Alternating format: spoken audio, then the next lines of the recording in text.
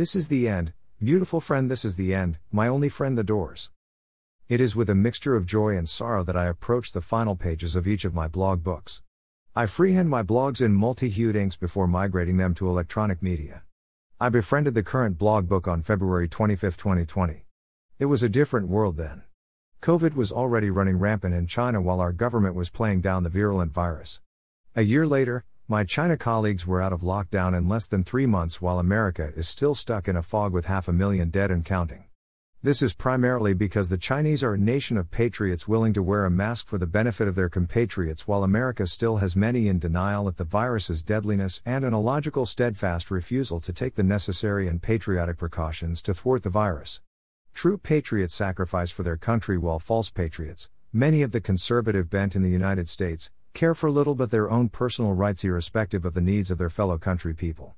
I can think a few actions as unpatriotic as the unwillingness to make small sacrifices to protect the health and safety of others for an ideology predicated on I, me, mine selfishness. My last office day was about March 17, 2020. It was also the last day I had the opportunity to sit in the Daily Plaza for my daily, morning meditation writings. Under what was essentially a lockdown, it took quite a while to find a new meditation rhythm. And then it came in fits and starts. There are large gaps between writing offerings to the universe. Normally, I finish off a 180-page notebook in a half year or less. I was flabbergasted when I saw this one took twice as long. I also noticed a drop in quality in the meditation record. Regular practice is required to keep the creative muscles in tip-top shape, and I let them fall fallow. Late in the year, I delved into watercolor painting, exercising those creative muscles along an orthogonal path, if not orthogonal then skewed.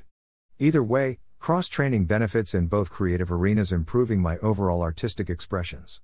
In a day or two, I will spread the pages of a virgin notebook and begin sowing my seeds.